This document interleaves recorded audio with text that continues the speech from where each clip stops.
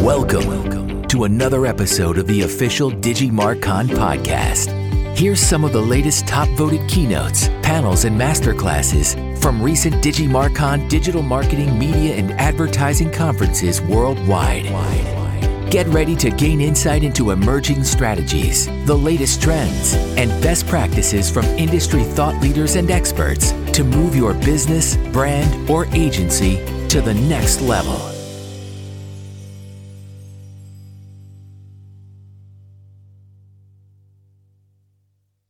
I am talking today about trendy marketing, leveraging the things your customers already care about. At the highest of levels, what I'm talking about here, and there's a word I put trendy in quotes, essentially to say that we live in a society now where there are so many competing constraints for our attention, right? Whether it's a TikTok video or a Netflix show or some meme or email or whatever it is that's competing for our attention.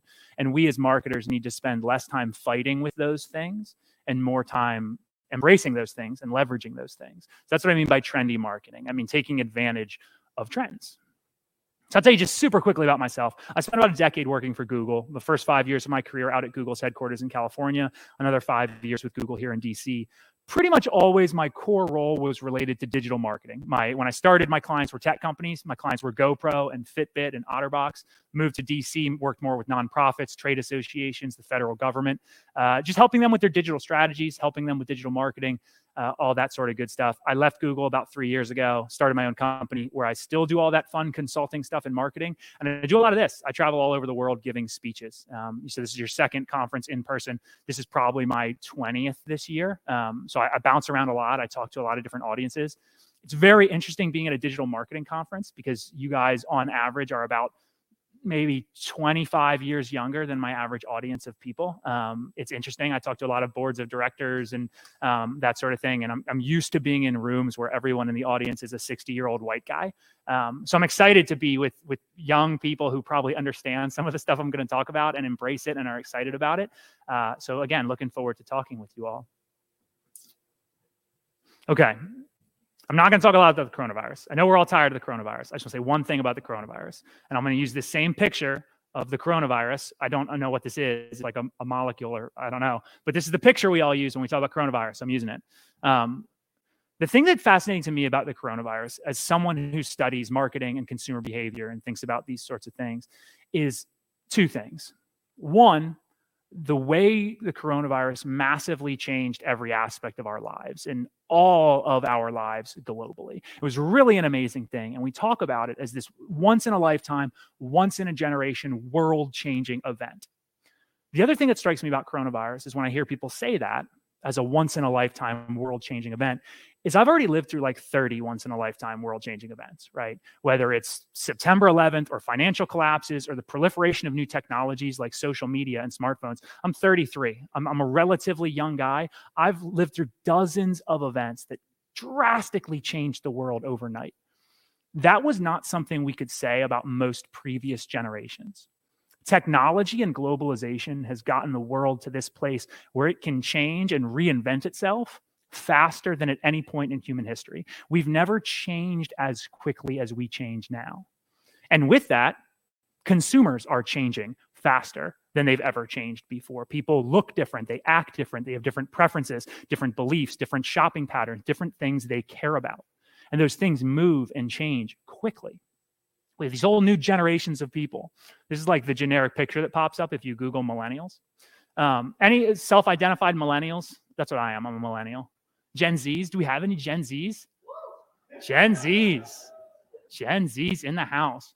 Well, for those of you who aren't millennials or Gen Zs, well, for those of you who are older than millennials, I'm sure this is what you think of when you think of millennials. And for us millennials, I'm sure this is what we think of when we think of Gen Z, right? We keep sort of passing that blame down to the next generation. They're like, oh, they're the vapid ones. Oh, they're the self-obsessed ones. They're the ones addicted to technology.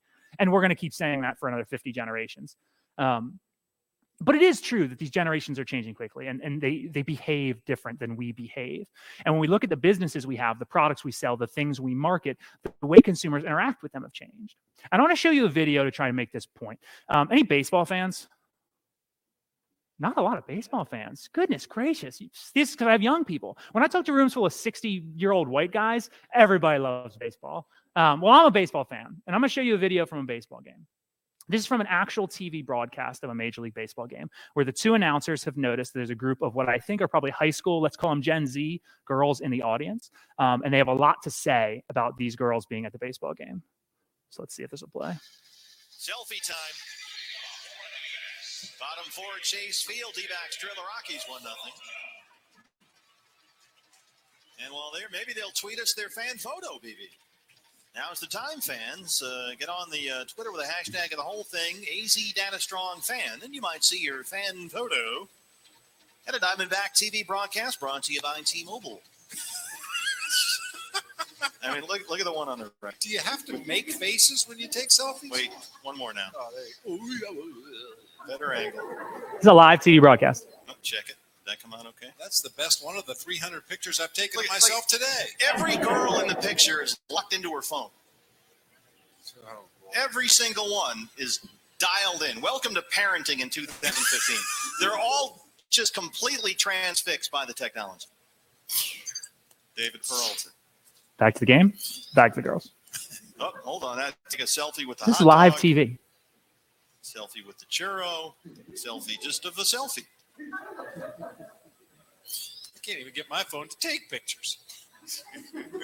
Took a picture of your thumb last week. That was good. Important part here. Here's my first bite of the churro. Not the churro My part. second bite of the churro. You know, the beauty of baseball is you can sit next to your neighbor and have a conversation, or you can just completely ignore them.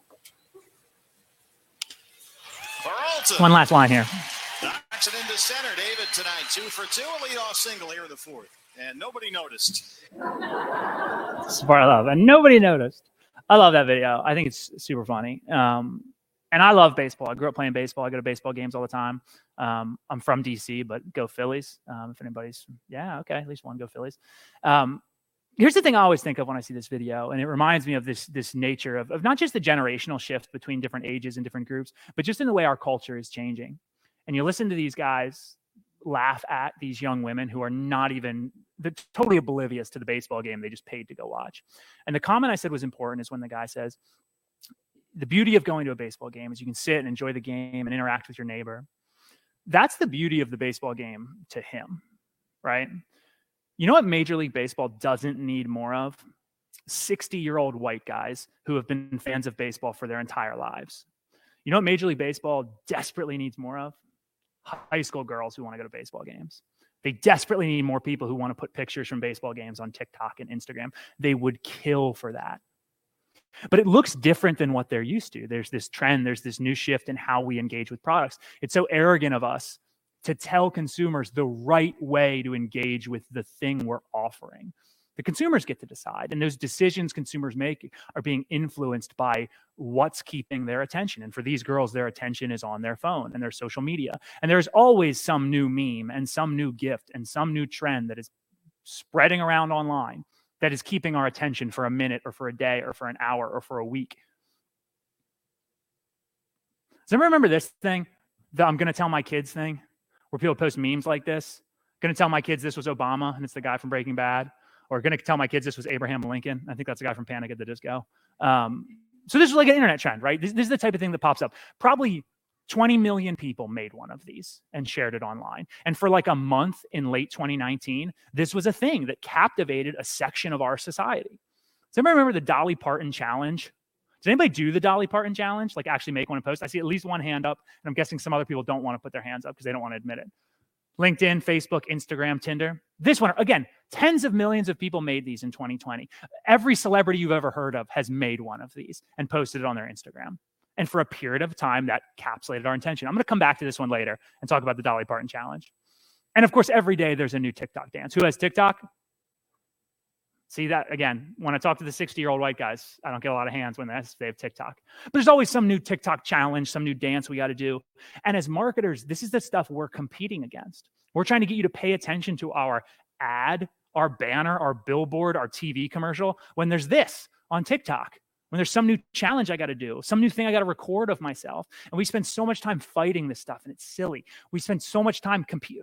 And this TikTok stuff, it seems so silly, but it's reaching hundreds of millions of people. And it's being talked about in serious publications like Esquire and Cosmopolitan and Ad Age. Of course, this stuff matters. And we see it in so many ways. Who watches Stranger Things? Running Up That Hill, right? It's like the most popular song in the world right now. It's 30 years old, but it was in season 4 of Stranger Things. And now it's the most popular song in the world. And watch Sex and the City. Remember when Peloton stock went down 11% because somebody died in an episode of Sex and the City? 11%. That's like a multi-billion-dollar company that overnight was worth 11% less than it used to be worth. That's insane. But because there was this moment, this happened, this weird little fad, this weird little trend that people were tweeting about and posting about and sharing, it has this impact. And this has been happening way before the internet age. It's just the internet age picked it up and made it go faster. Does anybody know where the phrase drinking the Kool-Aid comes from? Right? There was a suicide cult. If you track Kool-Aid sales over time, once people started using that expression, sales in Kool-Aid went down dramatically. Fun fact, those people didn't drink Kool-Aid to kill themselves. They just drank a mixed sugary drink. But everybody used the phrase drinking the Kool-Aid. If you don't know the story, a cult of people drank a sugary drink full of poison to commit suicide because they believed it did whatever, next life or whatever. And people started saying, don't drink the Kool-Aid as an expression. Kool-Aid sales go down. That was pre-digital. Now in digital, it just accelerates. It just speeds up. So what I want to talk about, I'll talk about 3 things of how we can pay attention to these types of trends and fads and memes and GIFs and how we can take advantage of them. I want to talk about the art of paying attention. I want to talk about low risk taking. And I want to talk about outsourcing and crowdsourcing. That's what I'm going to spend the rest of my time on. So we'll start with the art of paying attention. And I think I have another video. Any Simpsons fans? Okay. More Simpsons fans than baseball fans. That's interesting. This is a clip from an old episode of The Simpsons. It's a flashback to when Homer was younger, and him and his friend Barney are listening to some rock music, and Grandpa Simpson comes in. I just want to share this, and I'll talk about it. What the hell are you two doing? That's called rocking out. You wouldn't understand, Dad. You're not with it. I used to be with it. But then they changed what it was. Now what I'm with isn't it, and what's it seems weird and scary to me. It'll happen to you.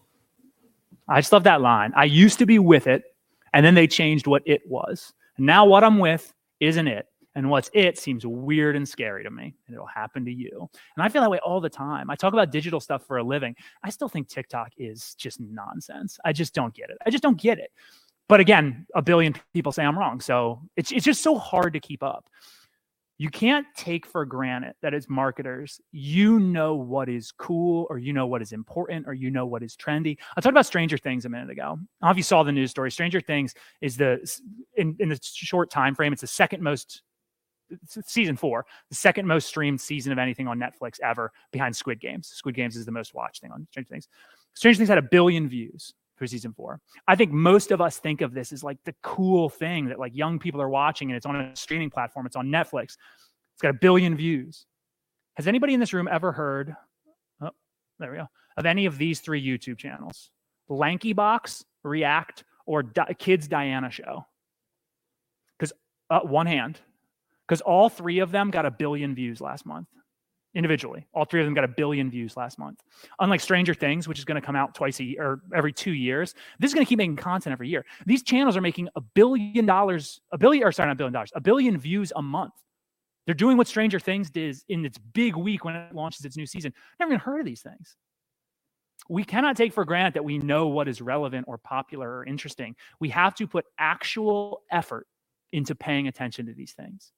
I said, I don't get TikTok. I don't like TikTok. I promise you, if you watched videos from these sites, you would say, I shouldn't say I promise. If you watched a video from Lanky Box, I watched some last night. Oh, they're so stupid. It's just so stupid. But 1 billion people say I'm wrong.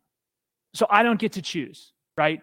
Just because you don't like a thing doesn't mean you get to dismiss it. We have to get rid of this notion that what we think is cool or what we think is important matters. It doesn't. We have to work harder to understand what consumers want and what consumers care about. And there's so many ways to do it. So many easy ways to do it. YouTube has a trending report. Twitter has a trending section. TikTok, the whole nature of TikTok is just to surface trending videos. There's a website called whatstrending.com. I don't know if you've ever been to it before. Easy ways. Once a week, once a month, Go on a couple of these trending hubs for different social media sites. Go on to whatstrending.com and spend 3 minutes. Once a week, take 3 minutes to see, are there any interesting trends that I don't know about? Are there any interesting trends that maybe I can take advantage of? I'm going to talk more about taking advantage of them in a bit. But are there things that I should know that I don't know?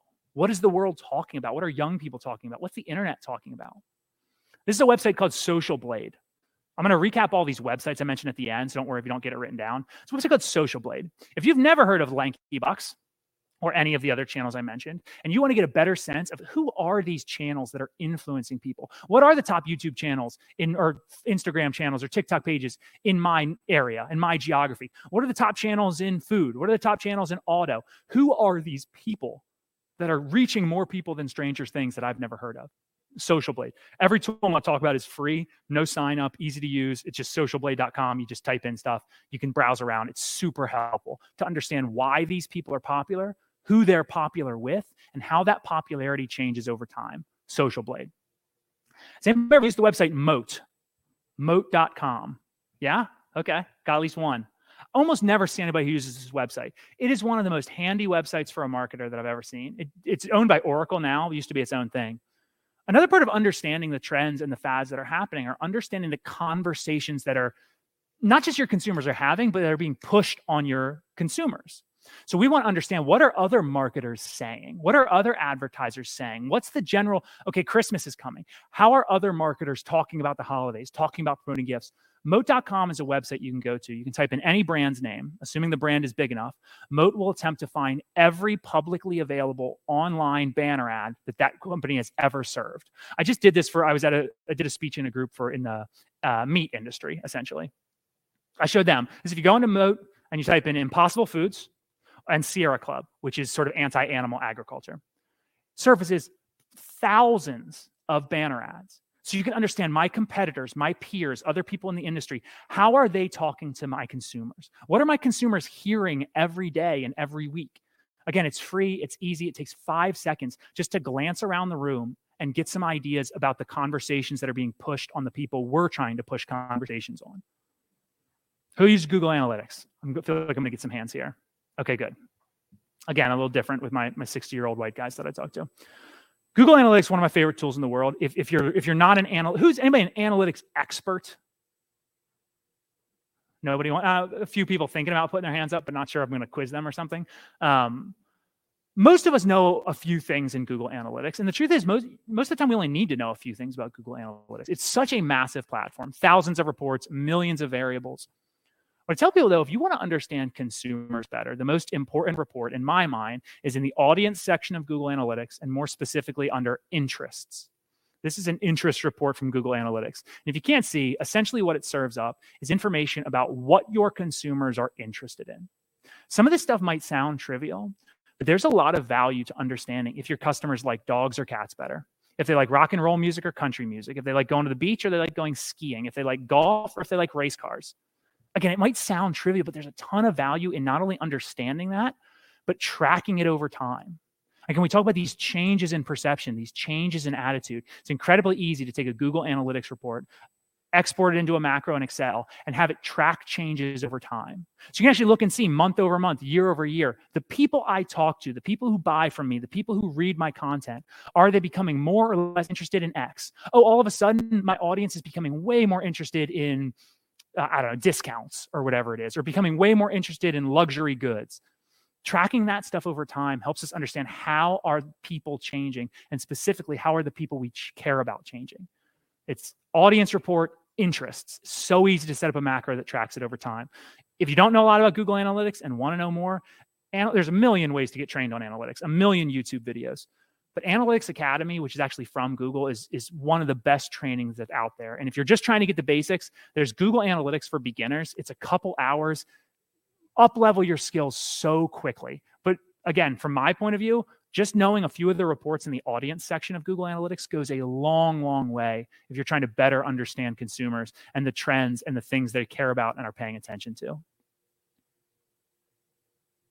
Okay. I said I worked at Google for a long time, so this may be my Google bias coming out. But if you really want to know and you really want to pay attention to these trends, you want to know what the next big thing is. You want to know where consumer attention is. I don't think there's any place better to do it than by understanding what's happening on Google, what people are searching for on Google. And I think I'm probably going to get some hands for this, but who uses Google Trends? Okay, decent, maybe a third of people or so. Of all the websites I'll recommend today, all the tools, Google Trends is by far my favorite. It's by far the one I use the most, and it's the one I recommend every company I work with use. Google Trends is essentially a system that allows you to track search volume over time and to compare search volume over time of different terms. And I'll show you sort of what I mean by that. Again, I travel around. I do a lot of conferences. One of the last ones I did was out in Napa. It was for the U.S. Rice Federation. So people who make and sell rice. So I showed them some examples from Google Trends. So if you notice, these are search lines for different rice dishes: jambalaya, Hoppin' John, and fried rice. So you go into Google Trends, you can type up to 5 words at a time at the top, or you can just do one, and you map search volume over time. It allows you to compare the peaks and valleys of different terms to understand, is this term more popular or that term more popular? Is this product or this brand or this attribute? In this case, which rice dishes are most popular? Where are they most popular? At what time of year do they become popular? What's the seasonality of the products I sell, the seasonality of the conversations my consumers are having? How does that change over time? This is just a big generic one for all of the United States going back 5 years, but you can look at it as narrow as you want. You can look in a specific state, a specific city. You can do Google, or you can do YouTube, you can do mobile, you can do desktop. And when you scroll down the page, there's a lot more data, and I'll get to that in a second. But again, so many different things you can look at. This is just an example I was pulling together for this speech. And what I found when I was playing with these different terms, jambalaya, Hoppin' John, and fried rice, I saw this gigantic yellow spike in fried rice. I don't know a lot about rice. I've never worked in rice. I wonder what that is. So I went back and I typed in fried rice. And here's the trend I found. Now, what I found is that this first sort of spike going up, that's when COVID started. Makes sense. People getting takeout, right? Fried rice is a great takeout dish. But what's that second spike? What's that second spike? The really tall, really pointy one. That's something I had no idea about. And not one person in the convention of rice people knew what it was. About 150 people in the room from rice companies. Nobody had any idea. I looked it up. Did some research on fried rice around those dates. I found that it was exactly at that time that a creative director from Lululemon, nothing to do with rice, creative director from Lululemon on his personal Twitter account tweeted what I think most people consider to be a racist coronavirus parody of bat fried rice. It was a Chinese food box with wings coming out the side. Huge controversy, tons of negative PR. The guy eventually got fired. It was a shirt that had a bat fried rice thing on it. Lululemon wasn't actually selling it. It was just a tweet this guy put out. Not one person in this rice industry knew about that. They should have. They really should have. Could you imagine if you were doing, let's say, contextual display targeting for your rice company, and next to an article about bat fried rice, you have a big banner ad for your fried rice product? You don't think that looks bad? You don't think it's a bad look? That the main thing people are talking about your industry and your product is incredibly negative, and you don't even know about it. But I found out in, 3 minutes on Google Trends, just typing in some names of rice dishes. Just type in some random words, random phrases, and see what pops up. You get some fantastic ideas from it. This is cauliflower rice versus broccoli rice. What's happening with their competition? Who are we competing against, and what times a year are we competing with them? So many different things we can analyze. The thing I always recommend it with people with Google Trends, and it's sort of the point of this whole section, this idea of you have to actively put effort into paying attention, the art of paying attention. You can't just assume it's going to happen. You have to put real operational rigor around some of this stuff. And what I always encourage the companies I work with is to come up with a system, let's call it, on Google Trends. And again, maybe it's once a week, maybe it's once a month, maybe it's 5 minutes or 10 minutes or 15 minutes. But every Monday, let's say, for 10 minutes, think of 5 things that you care about: your product, your company, your industry, your competitors, your selling points. And once a week for 5-10 minutes, go look those things up on Google Trends and see what's happening. Especially find spikes and pivots and changes in demand that you don't understand. That's the stuff you need to know about. Find things you can take advantage of. Find things you can speak to. Figure out what your customers care about right now.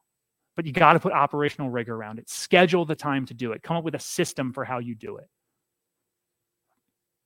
This is one of my favorite examples. See, I'm giving a lot of food examples so far. I do work a lot with food companies. This is a Google Trend search for the word milk, the most generic and boring of terms. If you're wondering what all the little spikes are, as with virtually all foods, milk searches spike on Sundays. People search for food products before they go to the grocery store or when they're at the grocery store. Pretty simple. Nothing too crazy about this. But my favorite part of Google Trends is not the stuff up here. It's not the line graphs. It's when you scroll down the page. And again, all free, no sign up, google.com/trends.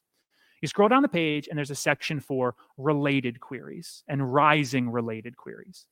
What that tells me is people who are searching the word milk, what are the other things they search? What are the other questions they ask? What are the other topics they're interested in, the other products they're considering? And how is that changing over time? So I put in the word milk as I'm working with these dairy companies. This is from a couple of years ago. And I scroll down the page and I look at the top rising related queries. So people searching milk, what else do they search? And what's on the rise in that category? What's new? And I look at number 1 on the list. And I don't know if you can read it, but it says milk and Pepsi. Milk and Pepsi. This is in late 2018, I believe, December of 2018. Does anybody know why there was a rising related query for milk and Pepsi in late 2018? Nobody? Not really, no. Who said that? Laverne and Shirley. Do you know more specifically about Laverne and Shirley? Why right then? You're on. Penny Marshall died in December of 2018. And on the show Laverne and Shirley, Penny Marshall's character used to drink Pepsi mixed with milk. And now, years and years later, when she died, there is a month where more people on Google search for Pepsi milk than search for Diet Pepsi. Because the internet decided, the internet being the weird and wonderful place that it is, decided that, you know what the best way to honor Penny Marshall is? Let's all talk about Pepsi milk. Let's all drink Pepsi milk. Let's share recipes for Pepsi milk. More searches than Diet Pepsi milk. And for 1 month in late 2018, milk is cool. Milk is trendy. Milk is happening and in the conversation with young people. I've worked with a lot of dairy groups. I work very regularly with the people that do Got Milk or did Got Milk. They would pay any number of millions of dollars to make milk cool for 1 month. You know how many of those companies did anything about Pepsi milk in December of 2018? 0. Not one. And I'm going to come back to this in just a second about what they could have done and the people who do pay attention and know how to act on this stuff. So I'm going to come back to this point, but I want to close out this section. There we go. The art of paying attention. So these are my 3 little takeaways, and I got to read them because I don't remember them. And you got to admit how little you know about what's cool, what's important to your customers, and what's trending right now. The Stranger Things is the best example I can give. That is supposed to be the new cool thing. And those 3 sites I pulled off YouTube, those aren't like the most popular channels on YouTube. I just picked 3 random ones I'd never heard of that are English speaking. It wasn't hard to find ones that have more views every month than Stranger Things gets. Admit that you don't know. And if you admit that fact, you got to understand that you got to put some work into it. It doesn't just happen. Build a playbook of resources to monitor trends like Social Blade, like Moat, like the trending pages on the social sites or what'strending.com or Google Trends, and put some operational rigor into monitoring things like Google Trends. Again, schedule a time, make a checklist, do it every week, do it every month. Again, don't assume it's going to happen. This stuff takes work. You can't just think it's, oh, I'm going to learn this stuff. I'll just browse TikTok and I'll learn this stuff. No, put some actual effort into it. Okay. Sorry, my clicker's a little slow. There we go. Low risk taking. So how do we take this stuff, do something different, do something weird as marketers, step out on a ledge, do something with something weird like Pepsi milk without actually breaking the bank, without our CEOs and CMOs looking at us like, I'm not going to take that risk. That's crazy. That's too weird. That's too different. Low risk taking. Everybody ultimately wants the next big viral thing, right? Like everybody wants the next piece of content that's going to catch on and spread and get way more bang for the buck than anything else, right? We want to spend as little money as possible, but we want this big crazy hit. And I get asked that a lot by people when I talk about these types of topics. They say, how do I convince the people who hold the purse strings to be willing to risk the budget, to be willing to put the time in? And the thing I always remind people is that most of the biggest hits on social media, the most viral ads, the most viral content is not big, fancy produced stuff, right? Most of it is just quick and simple stuff. And if you do something that capitalizes on timeliness, capitalizes on a trend, there's such a amplification factor. And I'm going to use Pepsi milk as my example. Because as I just said, not one dairy company I work with, not one dairy company I know of saw this trend happen because they don't pay attention to stuff like this, no matter how much I try to make them. But some people do. One of the groups who do, and somebody said something about YouTube earlier, are digitally native influencers, including this guy. Badlands Chugs Did anybody watch the hot dog eating contest on the 4th of July? You might have seen this guy because he won the lemonade chug contest. He used to be a professional eater. Now he has a YouTube channel called Badlands Chugs where he just drinks a whole bunch of a liquid. That's it. That's the whole plot of his YouTube channel because, again, the internet is a weird and wonderful place. The day after Penny Marshall died, or 2 days after, when that trend is spiking, Badlands Chugs has a video on his YouTube channel, a Pepsi milk chug. It's even captioned, RIP Penny Marshall, this chug's for you, because he understands SEO and he understands content marketing and he's smart. He paid attention to this little trend. The average Badlands Chug video, the 3 videos he launched before this one, averaged 200,000 views. That's already too many for a guy who just chugs liquid. I don't get it. This one had 2 million views. 2 million. 10 times the reach of his other content because it was timely, because it was relevant, because he acted on a trend. He did it quick. He did it fast. And I know you all want to see the video. What the heck is a Pepsi Milk Chug video? I'm going to show you the video. I'm going to show you part of the video. But I want you to take note as you watch this. When we talk about low risk taking, I want you to think to yourself, what do I think the budget was for this video he made? How much money and how much time do you think he put into like writing his script and editing it and videography and stuff like that? So I want you all to think about these as you watch this video. This is the part of the video where Badlands has mixed the Pepsi and the milk, but unfortunately has misplaced the lid for the Pepsi bottle. So this, ladies and gentlemen, is Badlands Chugs, if it'll glow. The only bad thing about it is I threw the top away. But have some, I can mix it up this way.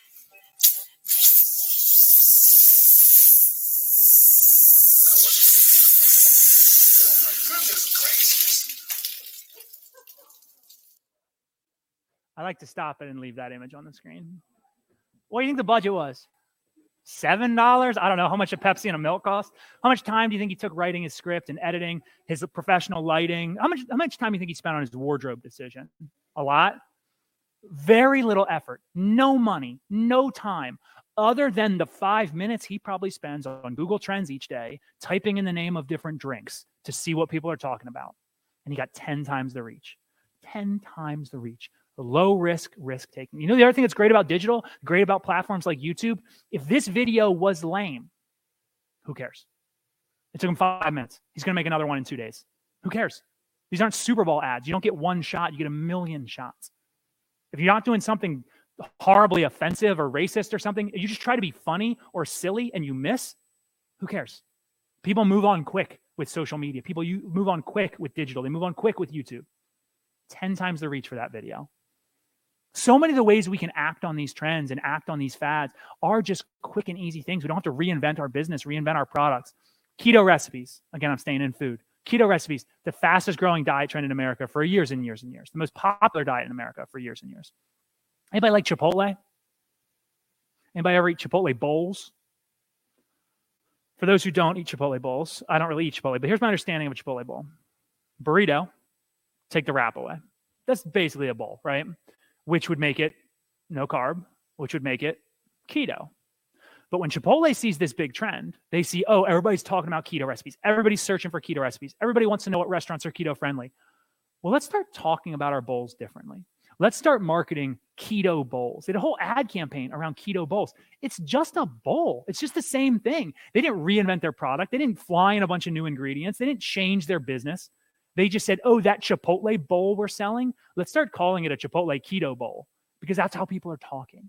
That's a fad we can take advantage of. And now when people are searching, all those searches, they're searching for what restaurants have keto-friendly options. And you see those top 10 lists we just saw in the last presentation, top 10 restaurants to eat keto at is probably an article someone wrote somewhere. Now all of a sudden the Chipotle keto bowl is on that list. They didn't do anything. They didn't do anything different. They just identified a conversation. They identified a trend and they leveraged it. Sorry, my clicker is very slow. I'll give you one more example. This is Halo Top ice cream. Anybody ever eat Halo Top ice cream? It's pretty good. Generally positioned as sort of a slightly healthier ice cream, right? That's the gist of Halo Top. This is what Halo Top looked like in 2015. Relatively simple packaging that emphasized 3 points. 7 grams of protein, 70 calories, and 4 grams of net carbs per serving. That's not that complicated of a message. But what they realized from their internal research is that we could actually simplify this. It would be better if we simplified this. And they look at things like Google Trends. I'm not saying they use Google Trends, but things like Google Trends. And what they find is, hey, it's 2015, heading into 2016. This trend in high protein recipes, we've actually kind of peaked. It peaked in 2015. We're actually starting to flatline, maybe coming back down. Maybe people are getting, this isn't as much of a fad, as much of a craze as it used to be. Did I skip a slide? Same thing with low calorie. For years, we'd watch low calorie recipes actually decline. People were less and less interested, searched less and less for low calorie meals. That's just how we stopped talking that way about health. But something happens right around 2015, 2016, that decline stops. It flatlines. It actually starts to go back up as we move towards 2017, 2018, 2019. So here I am, Halo Top, and I've got 3 messages on the bottom of the screen.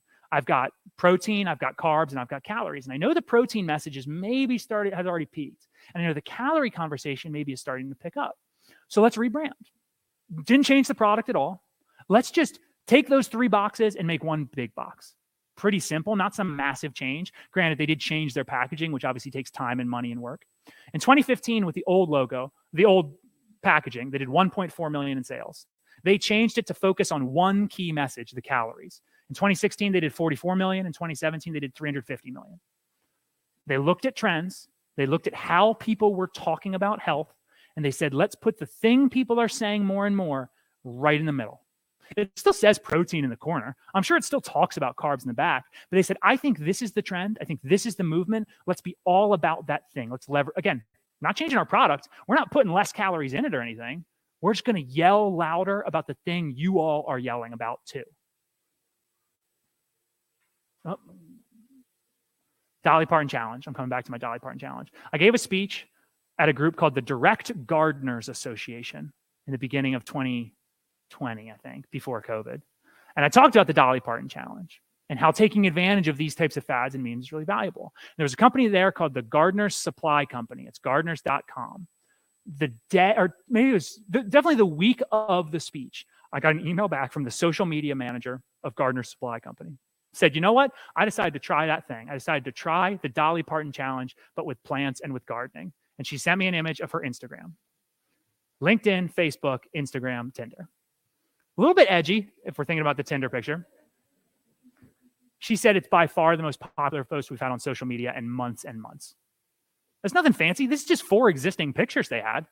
They just put it in the framework of a trending fad, of a trending topic. Most popular post they had in months. She was so excited about it. Every Better Company thought it was so cool and so edgy and so wild. Low risk, risk taking.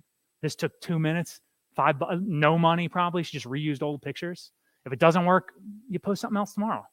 Not a big deal. Low risk, risk taking. Take advantage of these fads, take advantage of these trends.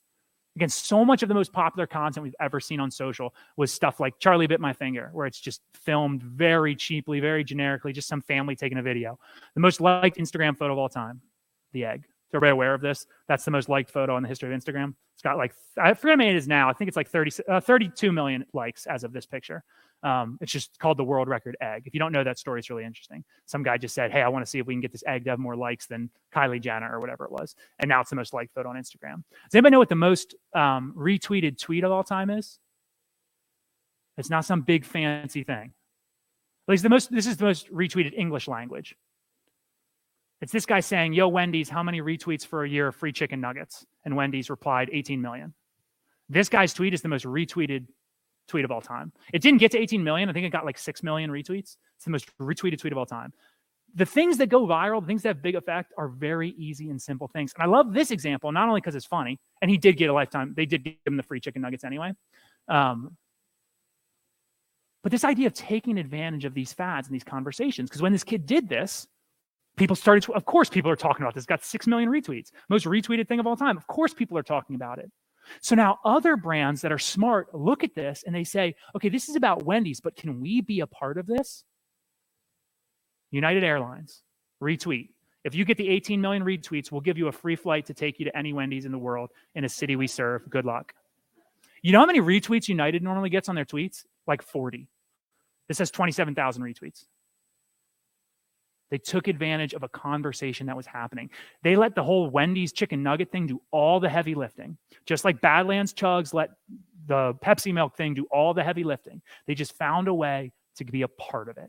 to be a part of that upward trend line. 27,000 retweets for United Airlines, a company that I assume every tweet to them on Twitter is very angry and mad, and they've got this fun, cool moment for a minute. Low risk, risk taking. And we used to look at advertising, especially when we wanted to have big, successful things go viral.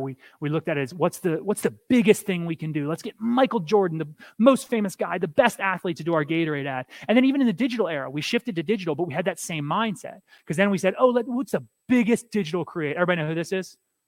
Dude Perfect. One of the biggest channels on YouTube, one of the most lucrative channels on YouTube. These 5 guys who just do silly sports stuff and trick shots.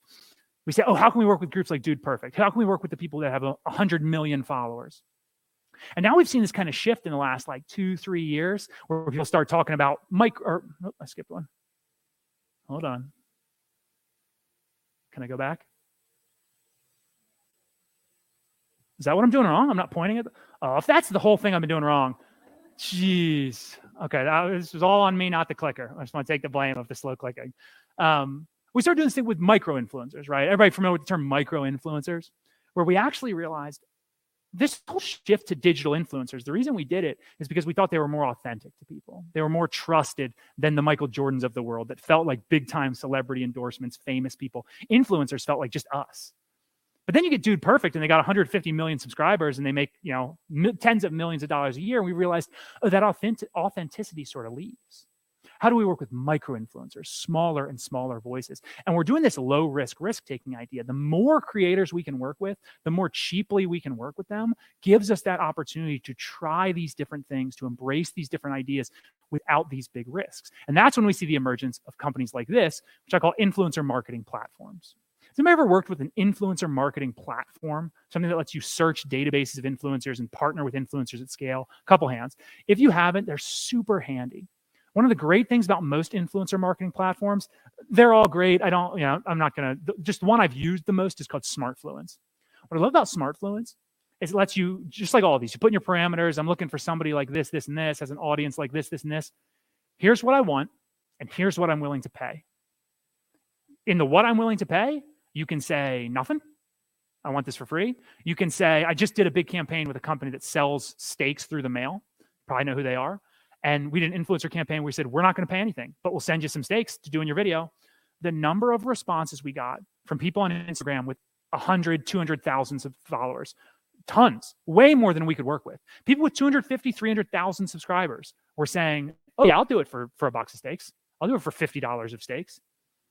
When I worked at Google once, we wanted an influencer to come speak at a conference we had in DC for an event we were doing with the government to teach them about influencers. I found a girl we really wanted to work with in Canada, a travel vlogger. She had 1.5 million subscribers on YouTube. I asked her if she would do it for free. She said, sure. She said, will you pay for my flight? And I said, yeah, we'll do flight and hotel. And she said, great. I would love to come to DC. I would love to meet those people. You never know. The cool thing about influencer marketing platforms is you can reach out at scale. You reach out to 100 people at once, 1,000 people at once. At a certain point, it might get unmanageable. But again, we're trying to react quickly to things. Having a bullpen of people you work with that you can automate, that you can reach out to quickly, respond to quickly, write contracts to quickly through influencer marketing platforms, super, super valuable. Point my thing at the screen and click. So low risk, risk taking. Timely and relevant is almost always better than big, flashy, expensive, and time consuming. Some parts of your business are big, slow-moving shifts, but other parts can pivot on a dime, like Chipotle did. We didn't change our product. We just changed the way we titled it. Smaller voices are almost always seen as more authentic voices. Plus, they cost less and can move more quickly to speak to trends. Last section, and this one's the quickest one. Outsourcing and crowdsourcing. One thing I find interesting is that as we've watched influencer marketing, I use Google Trends for everything, as you can see. As we've seen influencer marketing obviously become so much more popular and so much more money going into it over the last decade. And even over the last few years, we see the idea of micro-influencers get more and more and more popular. The thing that blows me away is we almost never hear anybody talk anymore about user-generated content. In fact, we've watched user-generated content decline in a lot of cases, at least the conversation about it. Oh, click at the screen. Actually, I'll come back to that. User-generated content. What I mean by this is asking our customers to do stuff for us. I think I have a slide on GoPro in a minute, but I'm going to talk about it now. I worked with GoPro for several years when I was out in California. They've been doing user-generated content, which if you can tell me the difference between user-generated content and micro-influencers, kudos to you, because it's the same thing. It's just you're not paying your users usually. GoPro's been doing user-generated content for about 20 years. Thousands and thousands of videos a year they leverage on their YouTube and every social platform, every website, every product demo. They just ask people to do it. Their customers like their cameras. They already have a camera. They just ask them to do it. We don't ask our consumers enough to speak for us, to do things for us. It's the same thing as influencers. These are my two social platforms I use the most. I'm not a big social media guy, to be honest. I got 1,000 friends on Facebook, and I got 2,000 people on LinkedIn. That's not a lot. It's 3,000 people. I'm an influencer too. Every single one of you is an influencer. None of us influence as many people as Kylie Jenner, but we have some small set of people. And every one of our users, every one of our customers have some sphere of people they can influence, whether it's one person or 20 or 50 or 1,000. I don't influence all 3,000 of these people, but you tell me if I LinkedIn post and Facebook post about something I was really passionate about, I guarantee I'd get some interest from a few people.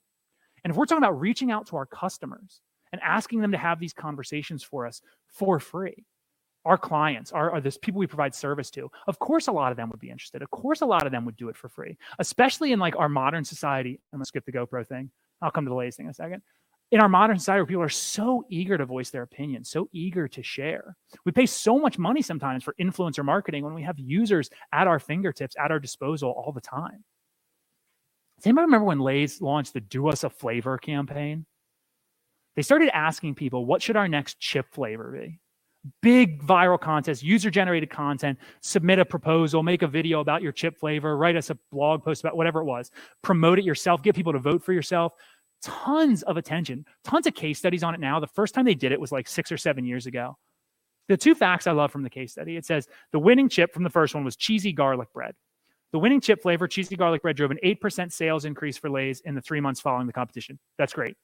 Here's the even better part. Sales during the campaign increased not by 3%, which I guess was the goal, but by 12%. So not when they launched the chips, just during the period where they were asking people to submit ideas and vote for chips. Just when they were asking their users to give their opinions and to get involved, their sales went up 12% of Lay's. That is a big company, hundreds of millions, billions of dollars in sales. It went up 12% just by getting people involved.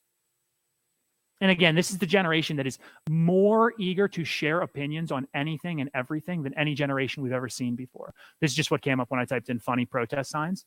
Ban Candy Crush invites and stop premature Christmas decorating. But of course, your audience wants to share their opinions. And not only do they want to do that work for you of telling you what your next flavor should be, or like Doritos does with its Super Bowl ads. Doritos lets consumers make Super Bowl ads and submit them to Doritos. They also want to tell you what the next thing to care about is, like the Lay's people. They want to identify the trends for you, the fads for you, the next big thing that we've been talking about. Ask your consumers what it is. In the late 90s, Amazon sold one thing, books. Then it started selling movies. My people probably know that. They started doing movies because they were packed basically the same way books were packed. So they're selling books and movies. And Jeff Bezos says, I want to sell a third thing. I want to move into a third category. What should we sell next? Just couldn't decide. Literally sent an email to 1,000 customers. What would you like to be able to buy on Amazon? And to this day, he will tell you that there's one response he always remembers. Somebody wrote back, windshield wiper fluid. Because right now, my car needs more windshield wiper fluid. To this day, Jeff Bezos will tell you that that is the reason Amazon sells everything. Because in that email, he realized it's not about the thing. It's about addressing a current need. What do you need now? Jeff Bezos became the richest person in the world because he asked 1,000 random customers for their opinion to find out what matters right now. That's it. Send an email to 1,000 people and read them.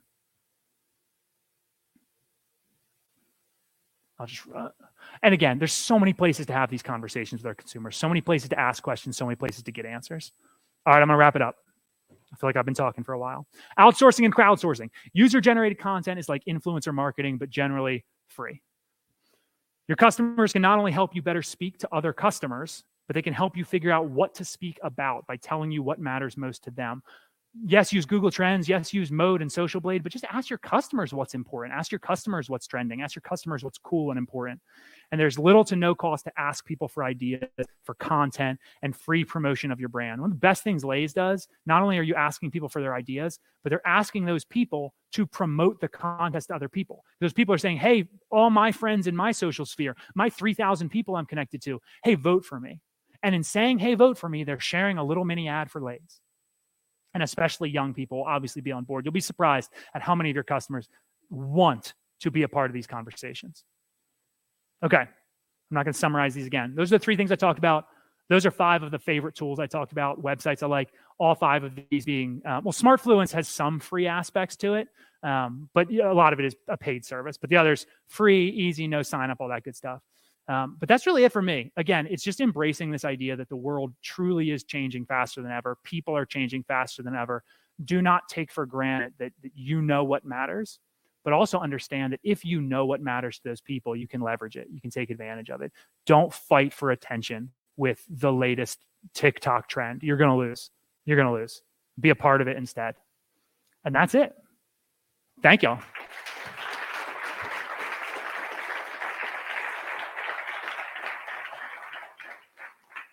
I can't see. Do I have time? I don't see a clock right there. Apparently I have time for questions if anybody has questions. One over there. I wish I had the orange thing because I was really excited about this idea that we were going to throw down. No, that would be a pretty far one. I would hurt somebody probably.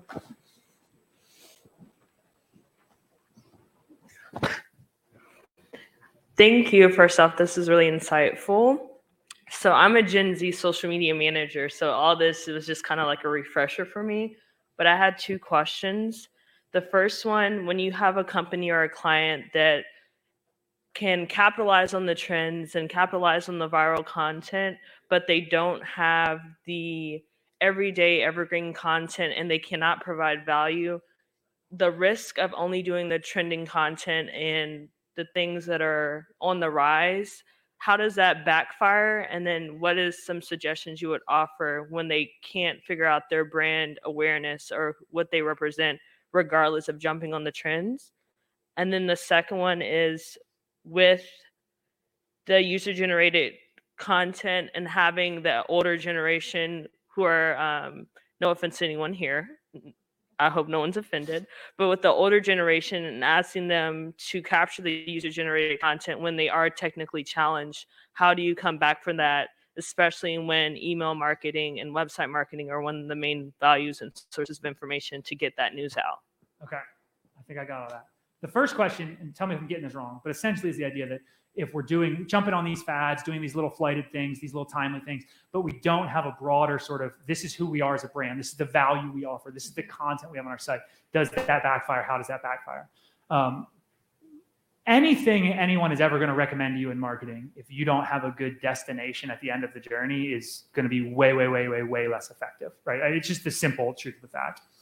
But I will say, though, that sometimes for brands, even though this is backwards in a lot of ways, and you should really have good content first and a good website first and blogs and whatever, good content and good services, a good brand identity. Sometimes if you're having trouble moving your company in that direction to embrace and understand that ideology, sometimes starting to drive interest, starting to drive traffic, starting to drive conversation, even though it feels backwards, sometimes that's the impetus to move along those other conversations, to point out to your leaders, hey, we drove 10,000 people to the website with this goofy little thing we did. They had nowhere to go. Like, what did they read? Look at our bounce rate. Look at our average time on site. It's bad. I'm finding you the people. We're losing them. We're not driving them down any sort of funnel. Granted, this is a whole bigger conversation around having a brand identity and having a content strategy that are super important conversations. But I will say sometimes you can do it in reverse. Granted, everything I talked about here is more about capturing attention, more about driving interest than it is about those elements. But by no means are those elements less important. Remind me what the second question was. So with when you mentioned capturing user-generated content, which is awesome. With old people. You were passionate on old people, right? Yeah. Okay. So she said old people are bad at technology. I did not say that. That was my takeaway. The first thing is I think you'll be surprised at how many older generations are more technologically literate than you think. One of the fair facts we used to use at YouTube, there are twice as many boomers on YouTube than there are teenagers on YouTube. Surprises a lot of people. Old people are getting better at technology. I talk about all these world-changing events. They happen to old people too. of course you're right. On average, are old people less technologically savvy than young people? Of course that's true. That said, if you're reaching out to people, and it depends what kind of content you're asking for. If you're asking them to vote on a chip flavor, anybody can do that. You click a form, you fill in a box. If you're asking them to take a selfie, video, and TikTok dance, whatever, you're going to get a lot less responses from old people. And that's fine. That's fine too. Because the ones you get, honestly, will be 1,000 times more endearing and 1,000 times more authentic and 1,000 times funnier. This sounds also like I'm bashing on old people, but some of the best viral content I've ever seen is older people from older generations trying to embrace platforms like TikTok. There's a fantastic story. I didn't put it in here, but I encourage you to look it up. There's a place called the Cowboy Museum. It's in Oklahoma. During COVID, they had to lay off their whole staff except for security. So they put their security guard in charge of their Twitter account. It is just the best thing you've ever read. He's just so nice and so polite. But he doesn't understand hashtags, doesn't understand selfies. It's just so funny. But it went viral to the millionth degree because it was unexpected and it felt so authentic and real, partially because he wasn't that good at it. That's part of what made it so connecting. So yes, you're right that you will get less responses and less quality responses from certain generations or certain types of people. That doesn't mean you shouldn't still ask, because there are absolutely diamonds in the rough that you'll find. Hopefully that sort of answers it. Yeah. I'll also say I will hang around for a while after. So if anybody just wants to chat, like I said, I'm back in person. I just like meeting people. So come grab me if you want to talk. Yes. Sure. Thank you for a great presentation. Thank you. It seems like most of the examples were B2C. How does this translate to B2B, but more importantly, from my perspective, B2G? Oh, B2G. Government's the worst, aren't they? The one thing I'll say, and this is like a cop-out answer, but I'm just going to say it. We did this a lot at Google, and we really had to embrace the idea that, when I first started technology, I talked about GoPro and Fitbit. When I first started at Google, my clients were like Avnet and Micron, semiconductor companies, B2B tech was a big telecom, a big part of the world I played in. And we worked with so many business leaders who had this conception that, this person at whatever company we're selling into, who manages a $50 billion budget of whatever, they're not going to YouTube to watch a video on what's the best, SSD drive or whatever. Of course they are. Of course they're doing that too. Anybody who leads any B2B organization, business organization, anybody who leads any government organization, they are also a person. And all people use social media and all people use digital and all people watch YouTube. It's just the way of the world. We had a really cool article. You might be able to find this online about this woman who started a party planning company. And one of the first clients that reached out to her, she'd been doing it for a few months, was Beyonce's manager. This is like 10 years ago. She got a request from Beyonce's manager. She said, "How did you find me?" And she said, "Oh, just like on Google." And she said, "I was so blown away that Beyonce's manager would just do a Google search for party planners." But why wouldn't she? That's life. We all use Google. Of course we do. So I think that's a misconception sometimes, that just because it's a big buyer or a serious organization that they won't do some of the same stuff, whether it's in their free time or personal time or whatever it is. But yeah, some of this stuff changed a little bit. And again, I know this is kind of a cop-out answer. Happy to talk more about some examples of the fact that some of the best marketing campaigns I've seen are the ones where you get an organization who you wouldn't expect, just like the old people thing. You wouldn't expect them to be weird or funny or silly or edgy, and then they are. An ad campaign I talk about is my favorite ad campaign of all time. It's called Dumb Ways to Die. It's from the Melbourne Metro Authority. It is the government agency in Australia that was tasked with getting less people to get hit by trains. People were dying getting hit by trains. The most serious topic from a stodgy government organization. They made the silliest cartoon video you've ever seen of just different dumb ways to die. Like, teaching yourself how to fly a plane and a little cartoon character crashes and his head falls off. Like, just the silliest thing. There's this little song to it. That stuff goes a long way when it's surprising and unexpected, when you're in a serious environment, a boring environment, a conservative environment, and someone comes in with something that just doesn't match everything else. Think about everyone else who's selling to these government agencies. Think about the message they're using, the serious nature of their content. They're not doing the Dolly Parton challenge when they're trying to sell into HUD, right? But what if you were? Like, I'm a little bit editorializing or being a little facetious with it, maybe going too far. But I do think there's a really big value in being the one that's different from the others. And sometimes when you're selling to conservative groups, being weird or on trend or on fad is a good way to do it. So hopefully that's kind of helpful. But again, grab me if you want to talk more. Any others? Are we wrapping up? Do we have time? Donna? Oh, one more? I'll try to be quick. I know I talk for a long time. You say that some of these things are low risk or, low cost. And we know that as social media practitioners, but how do you convince, you were talking about how government's the worst and the content series, how do you convince your leadership to kind of get onto these trends and create some of this content when they're a bit conservative and our general messaging is serious? I'll give you a quick example. We work for the United States Embassy in Australia, and a couple of years ago we started using Salesforce, and we were kind of training on how to send out email campaigns via that. And someone accidentally sent a test campaign titled Cat Pajama Party, and it had a picture of a cat dressed as a Cookie Monster to 600 of our media contacts. Awesome. And it became a story, and we loved it. It was an accident, but our leadership didn't love it, and we weren't allowed to do anything with it. So how do you kind of convince your leadership that these are opportunities? I mean, and every leadership is different. I think the two quickest things I'd say are, one, show them as many examples as you can from other people who did this. The Dumb Ways to Die, I think, is fantastic. NHTSA, the National Highway Traffic and Safety Association, if you want to do something with influencers, they did something with two guys named Rhett and Link, very popular YouTube creators. They did a Don't Text and Drive rap battle. It is so good, so well produced. And then they like crash and die at the end. So it's like pretty poignant, like surprising at the end.